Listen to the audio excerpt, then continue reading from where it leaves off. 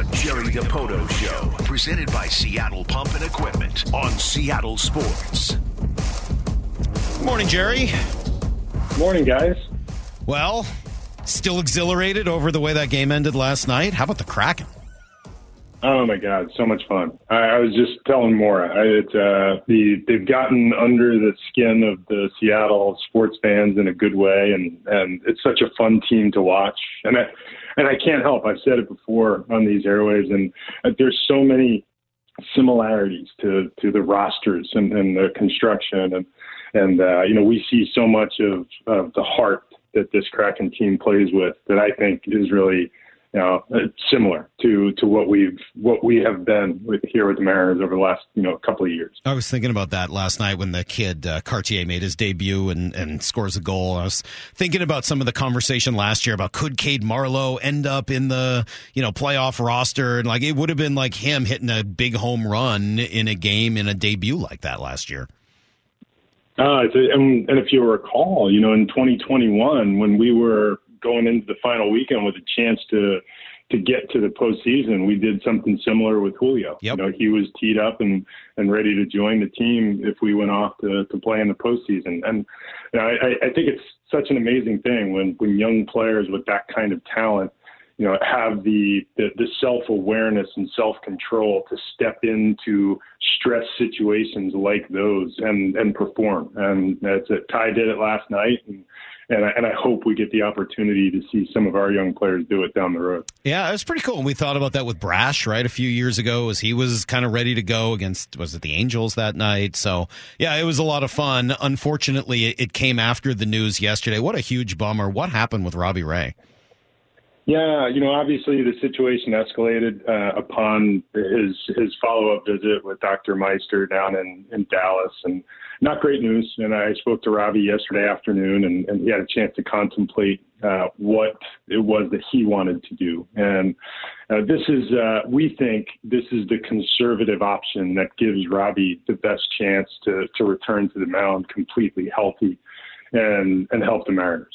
Obviously, in the short term, we are not as good a team without Robbie Ray as we are with him. So it does hurt us for the balance of this season, though we do feel like we have the flexibility and the personnel to be able to manage it along the way. And we'll likely do something a little more creative in how we want to solve it. But it's a shame because no one worked harder this offseason and put themselves in position to deliver. You saw Robbie in the spring. He looked phenomenal, and it's a shame that we won't get to see that version of him this year, but hopefully this allows us to see it for years to come. So what are your options now? We can tap into what we're doing right now. We're the five guys that are running out there and the bullpen we have and continue to run, traditionally like that. There are some creative ways we might be able to resolve it that we've not really, completely talked through yet, or we could tap into, the next wave of young talent that we have in our system, which is a possibility for us. So, and it could be some combination of all or any of those things. It's all still so new and fresh, and there's so much of it is going to depend on what the matchups are and what we feel like the right thing to do is for the individual players, because at the end of the day, that's the most important thing you'll do in setting up a team. So how close then are some of those AA pitchers to being big league ready right now? What kind of year have they had and how close are they? The starts have been uneven, but we're, as we tend to, we assess differently. We're looking more often than not, we're looking at those shove reports, and we've talked about them before. And we want to know how the pitchers are executing in 0-0 counts, in 1-1 counts, what the physical stuff looks like, and the ability to repeat it. Because, small sample sizes in raw performance can really, they don't tell all of the truth. And, to that extent, some of them are closer than others. We're very pleased with what's happening under the hood with most of the guys. And it makes them options, and we do have a couple of guys in Tacoma that are off to good starts and they're doing positive things. And we also have 5 healthy starters in the big leagues right now. So it is not dire straits for us. We're going to have to make an adjustment, but we want to make an adjustment that allows us to thrive, not an adjustment that allows us to survive, if that makes any sense. It certainly does. Are outside the organization options part of this as well? Yeah, this is not really the time of year, and we've talked about it. I know I don't hear Brock's voice, which I'm assuming means I'm not going to get mauled over the current status of our designated You're not hitter. today, no. But I'm going to, yeah. Brock had to run because he's flying to be ready for the draft tonight. But yes, you've mentioned that. Outside help's a little hard to find right now. Yeah, you make your decisions headed into spring training. You give your players opportunity, and then those first 6 weeks of the season tend to be, you're running from within, and there might be an opportunity with a waiver claim, but you're not going to make a significant addition to your major league club at this stage in the game, and it's probably going to be the case for at least a month or so before you see or even start to engage with other teams in that category. Otherwise, you're just paying at premiums that shouldn't exist if you can even get anybody to pick up the phone. I guess you have to rely on your own depth. I only ask because I know there's a former Cy Young Award winner and big name pitcher who was recently DFA'd. Is something like that an option? Sure. It's not a consideration for us in this moment, but it's also not something we've had a chance to digest or talk about. So, we had the first of what I would imagine to be multiple iterations of hey, what are we doing with our pitching moving forward phone call or meeting yesterday with our major league staff, our pitching people at the minor league and analytics levels. So we are collaborating on what the right solution is here. And my guess is by the time we go to bed tonight or wake up tomorrow morning, we'll have something in place that we think makes sense. Hey, we're talking to Jerry Dipoto, of course. Jerry, with Robbie missing now basically the entire year, does that have any effect on his opt-out? If I remember correctly, he's got an opt-out in his contract after, I want to say, next year. Does that affect it at all? It doesn't. That's something that was negotiated into his contract, and like anything else, if you want to renegotiate that, you can certainly try. But at the end of the day, it is part of the contract that we struck with Robbie, and it remains in it. Okay. All right, so let's move on past the unfortunate news there. The team, I think, is playing certainly some pretty good ball here over the last week or so. What are you seeing? Yeah, I really feel like since the end of our first homestand, we've been playing pretty good. It's a frustrating thing that playing pretty good results in 10-10 over your last 20. But, we're seeing traction again with 7 of the 9 spots in the lineup have generally been very productive. I think going into yesterday's game, we were the only team in the league with 7 players in a lineup that were north of 100 WRC plus. That may be outdated by now, but I think it was true yesterday. And, we're getting productivity. Our pitching has been as good as we could have hoped it would be, particularly in light of the fact that we've lost Robbie and that he's not been out there. I think our starting rotation, those front 4 have been awesome. And our bullpen with different faces in different places and contributions from guys like Topa and Spy, our bullpen hasn't missed a beat. And last night was the first time that they blinked. And, I wish that it would result in maybe a little run of wins, but we're in a pocket of our schedule that probably doesn't get enough attention for how tough it is to get through this. And we're doing it and we're fighting through it. And hopefully we can get on the other side of 500 here soon, because I think we're playing fairly well. Yeah, and obviously that's been led by Jared Kelenic, who's just been unbelievable. I mean, all the different things he's been doing are really incredible. What goes into the decision to bump him up and hit him third yesterday, to allow him to hit against lefties when that wasn't necessarily supposed to be the case early? How did those decisions get made? Well, I guess in reverse order, the decision to bump him up to third in the lineup was, after the 3-hit night, which, I guess without the help of Christian Pache is probably a 4-hit night, where everything coming off of JK's bat is just a rocket, and the at-bats are so good. And, just like we all thought, he's a reverse splits guy who's been whacking lefties. We went into this believing that the lesser stuff lefties the guy, we were going to push JK out into the water and give him an opportunity to face those guys and acclimate. But he's just been so good. And frankly, after the 3-hit night, Scott sent me a text and said, what do you think if I bump JK up to third in the lineup? And I said, he's the best hitter in baseball right now. There's probably never going to be a better time. He's been so good. And I think it's one of those things where when the matchups really do matter. It's very nice to go to the ballpark and know that Julio leads off and Ty hits second.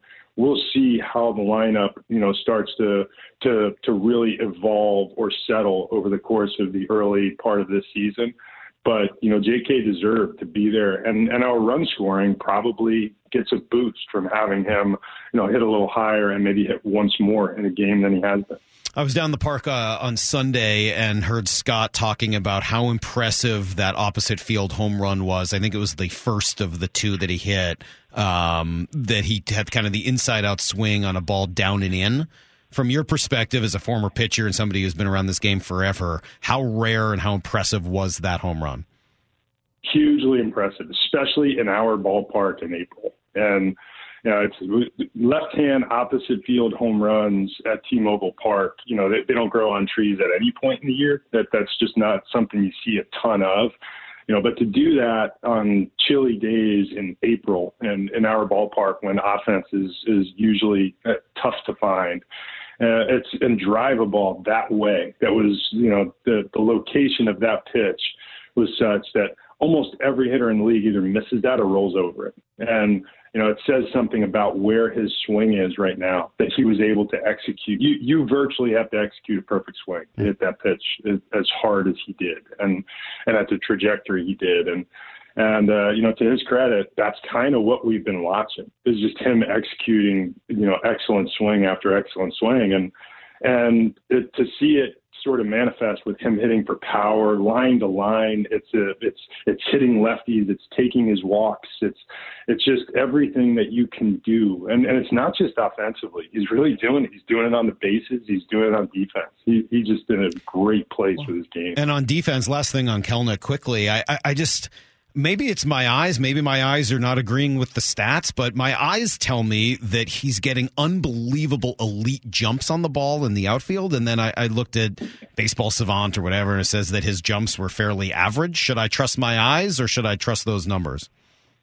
I would trust your eyes. That's what we see. And, I think in the and even with, Fangraphs defense, I think as a team, we are excelling. And we knew we had a good defense coming into the season. And I guess the performance we're getting from JK, the performance we're getting from Teoscar have been phenomenal. So, as a result, team-wise, we are excelling in that area. But, in Jarrett's case, he misread a ball on that first homestand while playing right field. That I think, when you are in small sample sizes and you have one misread or one ball that you get the bad break on, it holds you down. And we think he's getting exceptional jumps, particularly when he's playing left field, which is right now in left field, you're not going to see anybody play the position better than he's playing it today. And it goes right through to the quality of his throws, the accuracy of the throws. He is truly locked in all facets of the game.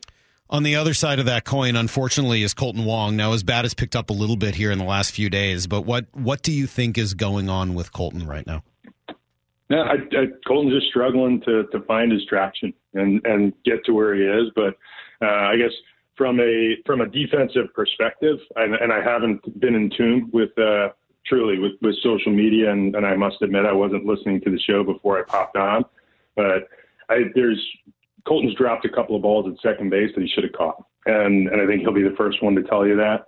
There's not a heck of a lot that he can do based on positioning for ground balls that are going through the infield. And, that's just the game. That's how it works. When hitters blister balls back through the middle and they get shielded by a pitcher, it's a tough play to make. But the balls at second base that he's had an opportunity to catch, and we've seen 2 or 3 of them this year. And last night we were fortunate in that it didn't kill us. In a couple of games past, it did. It allowed a couple of runs that shouldn't have happened. But it's a weird thing when you're in a slump, and you start to, your mind doesn't work as quickly in places that it always worked before. And I think once the hits start coming for Colton, and we're starting to see him now, and once he gets into a position where he feels comfortable at the ballpark every day, you'll see what he's capable of. I don't look at Colton with a great deal of worry right now. I look at him as a player who's struggling.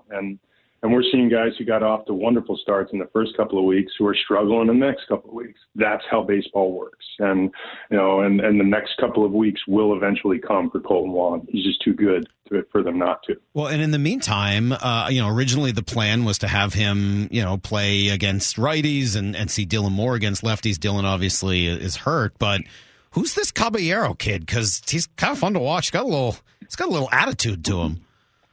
Yeah, he's not afraid. I think, when we got to spring training, and this was the first year that we had Cabby in big league camp, and truly the first year that Cabby has come in healthy. And if you'll remember, Cabby was the return for Mike Leake in the trade we made with the Diamondbacks back in 2019. And since joining the Mariners, he's been a good performer. We acquired him as an A-ball shortstop at that time with the Diamondbacks, and almost immediately he was hitting a hand and broke a hamate. And in the time since, every season that Cabby has been with the Mariners has included some type of weird injury that has cost him a fair bit of time. And this year he's healthy. He went and played in the WBC. And you could see when he was playing in the WBC that the moment doesn't bother him. He has a competitive edge to him, and I think it's having that kind of depth. And I can say it's Cabby, it's Mason McCoy. We're in a position organizationally where we're just further along in that space than we've ever been, and really happy for Cabby to get the opportunity. And it has been fun to watch him play. He sticks his nose in and he fights. Yeah, he's kind of fun. He seems like somebody who could become a little cult hero if he keeps it up. Last thing I wanted to ask you about, Jerry, and you kind of mentioned how impressive it was for Kelenic to go to left field in this ballpark in particular. How serious of a factor, I guess, is ballpark factor? How much do you guys consider your home park when making decisions about players? Oh, it's the first of the considerations, and I will say that it's it should be, and I think as far back as when I interviewed for this job, when I first got this job, talked about building teams that fit the ballpark, and it's you play in Philadelphia, and especially when you're standing in that ballpark, or you play in Yankee Stadium or Fenway Park, and you recognize that you're in a different space. And from as far back as I can remember as a baseball person, you talked about the qualities of having left-hand power hitters at Yankee Stadium, or what I think was the misnomer of having right-hand power hitters in Boston, when in fact left-hand power hitters in Boston are also a premium. Mm-hmm. But I think the various ballparks around the league have nuances that really should be identified as you build your team. And we have a ballpark that definitely favors the pitcher, and as such, almost every iteration of our team has been built around the quality of a pitching staff. And I think if you whether it's where you focus your payroll, whether it's where you focus your draft and develop, I do think that, like the Rockies in Coors Field, you're probably not going to go out to market and bring in a bunch of guys who've already accomplished X, Y, Z as offensive players, throw them out in your environment at T-Mobile Park and say, go get them, guys. You've got to develop a lot of those players through your minor league system. And and you can go access pitching in a lot of different places, like we have with Robbie Ray, with Luis Castillo, or via trades. But I do think that whether it's guys like JK or Julio Rodriguez or Cal Raleigh, et cetera, guys that came through your system or arrived as young major league players who understand the nuances of the ballpark and won't be as frustrated by the early season, difficulties. Yeah. That the better off you're going to be, because there's going to come a time, and I've talked with multiple of our players, especially as we've recruited players to come here. If I look out the window this morning, there's probably not a better day that you're going to get to play in Major League Baseball than what looks like today. And we're going to get 3 or 4 months of days that look like this. And when that starts to happen, we can play offense in our ballpark, and the ball does travel, and you can hit home runs at T-Mobile Park. It's just a little bit tougher in April and in the early part of May, and you have to be willing to adapt to that. It seems it kind of would lead me to think, if I were in your shoes, I'd want to sample the goods before spending a lot or taking a big jump at somebody who has been on an offensive side of the ball. Do you look at it that way, where you need to kind of sample before committing? So as it works out, that's kind of a philosophy of ours in general, and that's not necessarily because you want to see how the players adapt to the ballpark, but you want to see how the players adapt to your environment and how they fit in your clubhouse, what the player's about as a person. And you can look at acquisitions like and The Rock is a great example of that.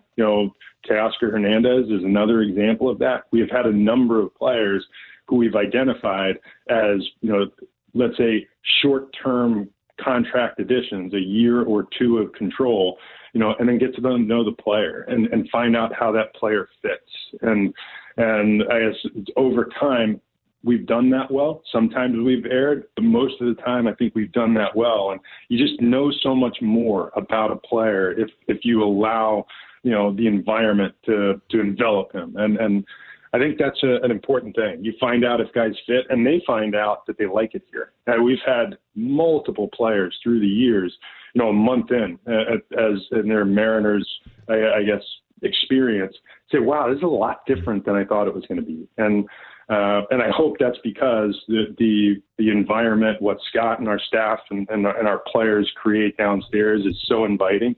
But there's something different about playing for the Mariners when the Mariners are good. The fan base is on fire. The ballpark is full. We've got an unbelievably entertaining end game. There's just energy around the park, and that appeals to players. And that's how you're going to attract players, is environment. And you're willing to deal with a ball that gets hung up in a gap and gets caught in April if you know what comes on the other side. But for a couple of our guys right now, they don't know what comes on the other side. Jerry, we got to go because the game's about to start. We got to turn over the pregame show, but thank you. We'll talk again next week. You got it, Mike.